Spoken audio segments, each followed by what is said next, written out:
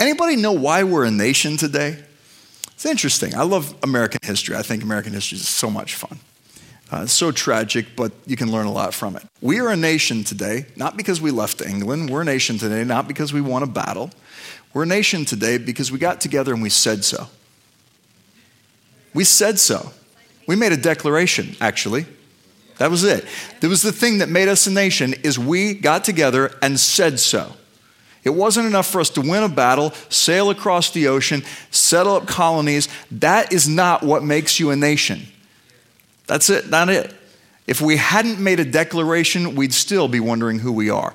The thing that actually identified us as a nation is when people got together and they said they were a nation. They called it a Declaration of Independence. They declared their independence. Declarations are powerful and actually necessary, and they're very, very kingdom. They carry weight. There comes a point in your life, in God, where declarations start to become a part of your existence. Not just praying and petitioning from earth toward heaven, but recognizing that you're seated in heavenly places, carrying authority of heaven right now, and so you start making a decree or a declaration. The Bible says you make a decree and a thing is established. From a place of royal identity and authority, when you make declarations, things are established, as long as the people who have been declared over come into agreement or alignment with them. If the Declaration of Independence had been made and nobody else in the country had agreed with it, it would have just been another piece of paper. But they said, we made a declaration, and everybody went, yes, to that declaration, and voila, we are a nation. That's how we became a nation. So, throughout the Bible, God has made declarations over us we may be completely unaware of. You know, there's all kinds of promises about you. You're the righteousness of God in Christ, the head, not the tail, above, not beneath, all those things. You're a child of God. We sing about these things. I'm no longer a slave to fear. I'm a child of God. It comes from Romans 8, that we've been broken out of or not received the spirit of bondage again to fear. We've received the spirit of adoption whereby we cry out, Abba, Father, right? So a lot of declarations have been made over our life. Let me give you one that goes all the way back to the Old Testament. In Numbers chapter 6, and we'll finish up with this tonight. Numbers chapter 6, somewhere around the last part of the chapter, verses 40-something. Numbers chapter 6, it's 22. 22 through 27. Numbers 6, 22 through 27. God comes to Moses and Aaron, and he says, all right, guys, I want to tell you something. This is how you're going to bless the children of Israel. This is how you're going to bless them. And this is one of the very first things, declarations that God tells a priest to make over someone else. And what God's trying to do is, again, he's trying to instill within his kids something of identity. This is an impartation of identity. It's actually one of 3 prayers of God in the Bible. The other 2 are found in the New Testament. One we know of as the Lord's Prayer. The other one is the high priestly prayer of John chapter 17. But in the Old Testament, God actually wrote a prayer. And it's the very first declaration that he has a priest make from his heart on behalf of the people. And he gives it to Aaron, and it's found in Numbers 6. It's called the Aaronic blessing. I didn't say erotic blessing, and I didn't say moronic blessing, all right? Just make those disclaimers because I've been misunderstood before, right? It's called the Aaronic blessing. That's what we call it. So God tells Aaron, this is how you'll bless the people. And if you grew up in a traditional church, a lot of times they ended the service this way. The Lord bless you and keep you. The Lord cause his face to shine upon you and be gracious to you. The Lord lift up his countenance on you and give you peace. I see a lot of you know that by heart. And in our own church back in Orlando, we say this every single week. And I started realizing that because we don't realize what we're hearing, it's very difficult to come into agreement with something if you don't believe it has power. And remember, as I said last night and this morning, you get to choose how you respond to the presence of God. And the same sun that melts ice hardens clay, so you pick and choose your response to the presence of God. God can actually show up in a room And only people who have a hunger and a thirst for going after the kingdom, seeking first his righteousness, will end up getting the filling. God wants to fill everybody, but he's looking to entice hunger in all of us. But it takes actually an intentional, purposeful response to say yes to this declaration. So let me just let you know what you're saying yes to, why God is saying what he's saying. So let's break it down line by line, because this thing carries so much power. I mean, I can hardly even I have a hard time reciting it with as much sobriety as I just did, right? So let's break it down line by line. First thing is the way that it's set up goes like this.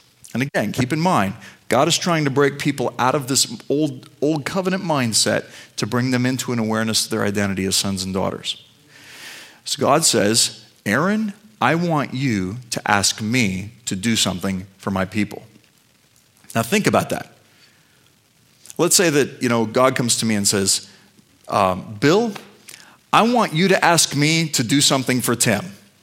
I'd be like, wait, leave me out of the equation. You're God, you're good, you like him, you guys have your own thing going on. Don't put me in the middle of this. Don't make me responsible for what you do or don't do to Tim. But God's desire is to actually connect us together. So what he does is he looks for a priest and says, priest, I want you to care enough about these people to ask me to do something. Okay. And here's what you're going to ask me. First line, the Lord bless you. Now, the word bless is a fascinating word. It literally means bend low in the posture of a servant to make yourself available.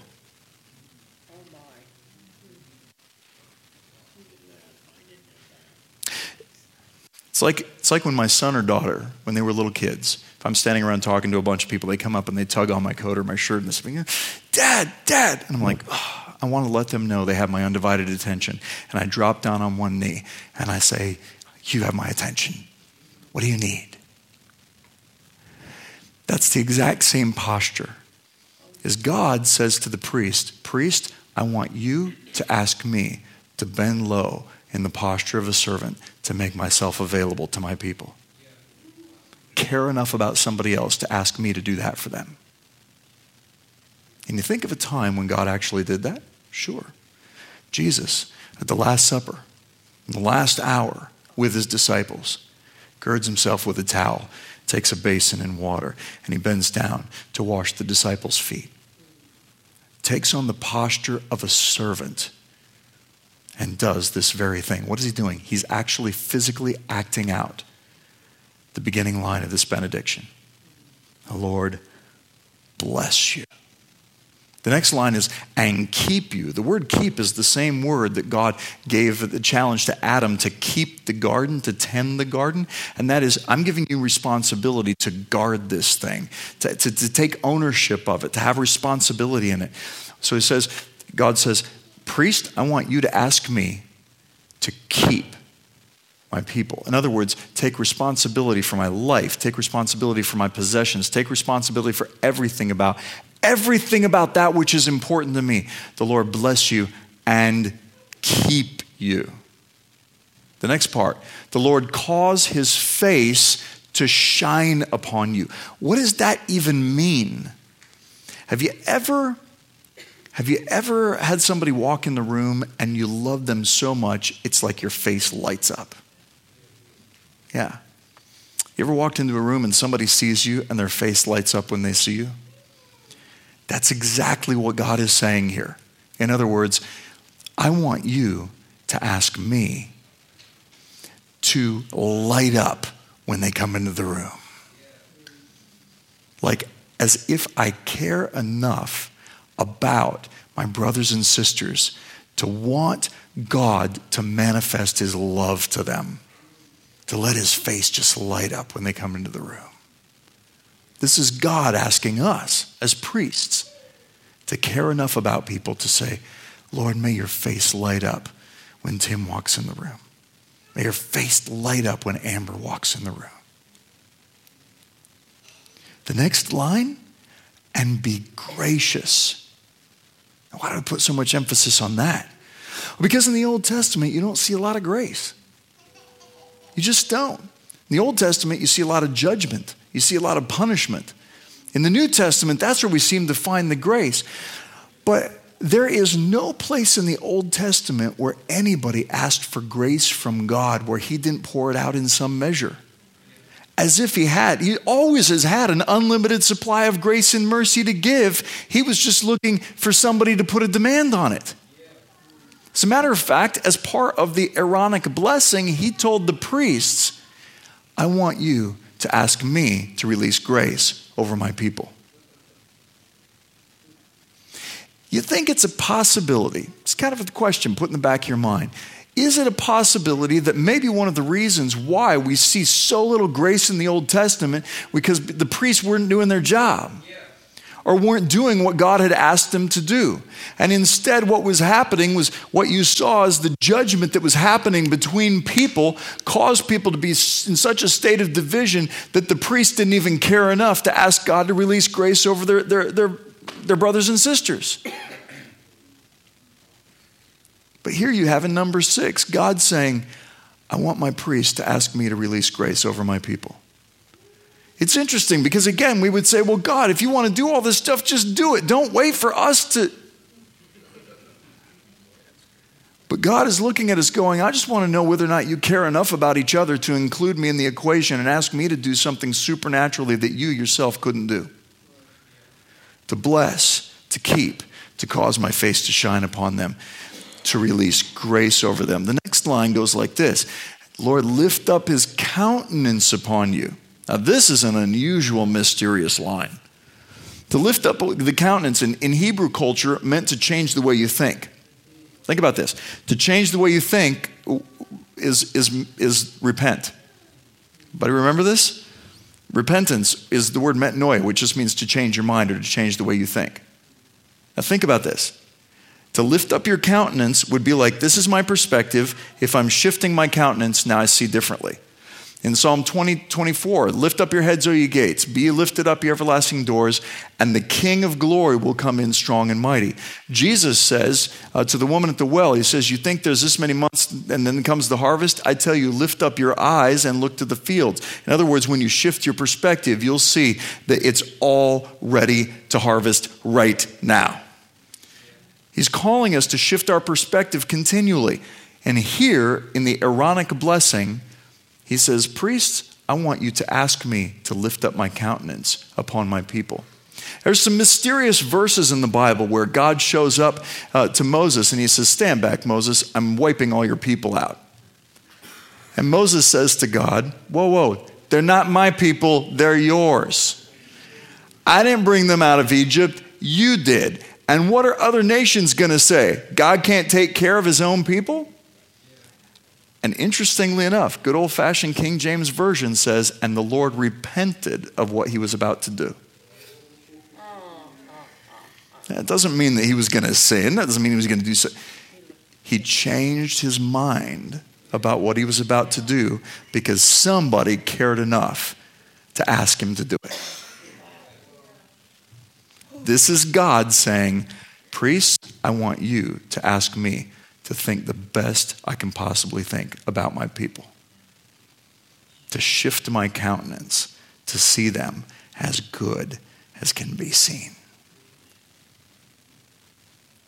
That is extraordinary. And the last part is, and give you peace. Peace, shalom, wholeness. And here's my favorite part. It's not part of the prayer, but it's what God intends to do. He says in the last verse 27 there, he says, and so, in other words, in doing this, you pronounce this over my people. He says this, you will invoke my name upon my children. Now, invoke is to impart. In other words, to bring it from the unseen into the seen. Name in Hebrew means identity. So he says, priest, if you'll do this, this divine declaration, this prayer that you are asking, this petition that you're asking me, will actually carry the power to impart my identity into my kids. And all it requires is that you agree with the declaration. I think God wants to bring us to a revelation and awareness that you're the ark. Now I went through three things here. We had the box, then we had Jesus, and now we have it in you. And there's many of you in here maybe say, that sounds really good, Bill, but you have no idea about my life and what I've even done. And honestly, I'm not even worthy to be. That's crazy. So I'm going to leave God at a distance, and I'm going to, leave myself over here, and hopefully when everything is said and done, he'll allow me to get into heaven. Oh, come on. You were born for more than just to pay bills and die. You were born to shape the course of world history. You were born to advance the kingdom of God. You were born to put the handiwork of the creator of the universe on display with your very life. It's who you are. And I don't care how much time you've wasted. He's the Lord of time, and he can redeem in 10 minutes what you've spent the last 10 years screwing up.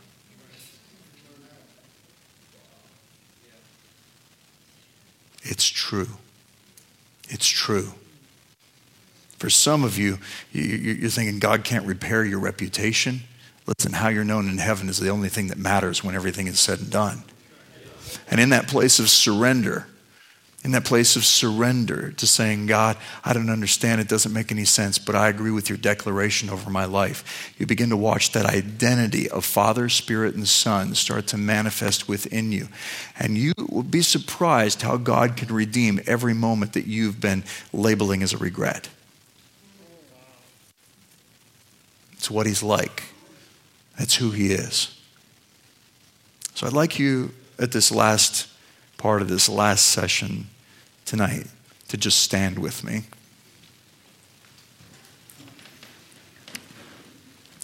And just stretch your hands out like this.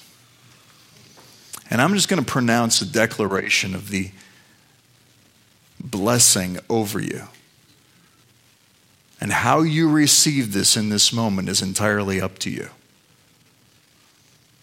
But if you agree with this declaration in your heart, I'm going to believe that God is going to do a quick and powerful work in your spirit that will seal this word up in you for all eternity. And that the desire of the nations will start manifesting himself strong in you. So I say, may the Lord bless you. And may the Lord keep you. And may the Lord cause his face to shine upon you. And may the Lord be gracious to you. May he lift his countenance on you and give you peace. And I just release that peace in this room right now. I just release the peace of God in this room right now. I release the peace of God to dismantle every lie of the enemy in your life right now. I release the peace of God to invade every sickness and every disease, every pain and affliction that you've carried. I release the peace of God into your finances now. I release the peace of God over your heart and over your mind. As you begin to think his thoughts. All right, now take your hands and put it on the person next to you. You're touching the ark, Everybody still alive? We all good? All right. Now I want you to practice releasing this, praying this over someone else. Say this with me. May the Lord bless you. And may the Lord keep you. And may he cause his face to shine on you. And may the Lord be gracious to you. May he lift up his countenance towards you. And may he give you peace. In Jesus' name. Pastor Tim. Amen. Let's just lift up a shout of praise tonight. Thank you, God.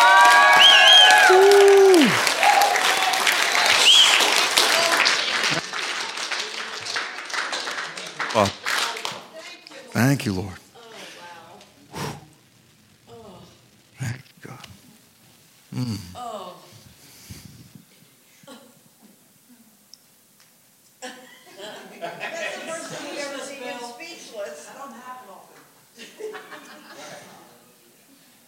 I don't know, should we do a fire tunnel or something? I don't know. It's like...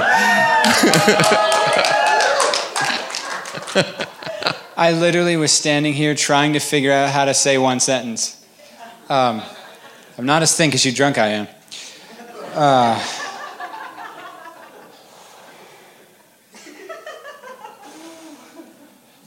We got to pray for Bill. Yes, I'll take that.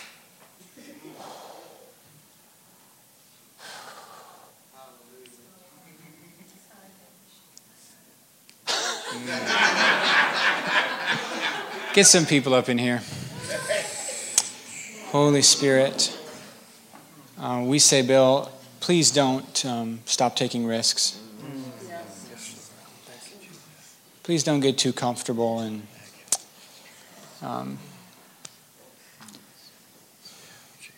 just never lose the wonder that at the end of the day, it's not about even changing the world. It's honestly about something so much more immediate than that. It's about being loved and loving. And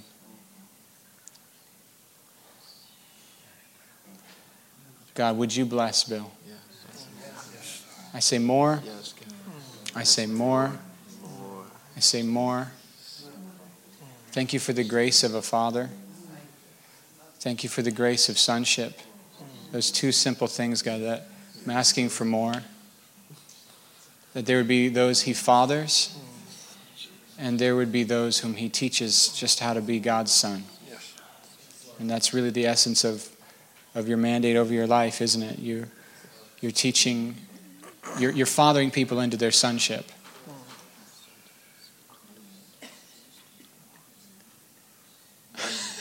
This is funny. We're trying to pray for him and he can't help himself. He's doing impartation up here.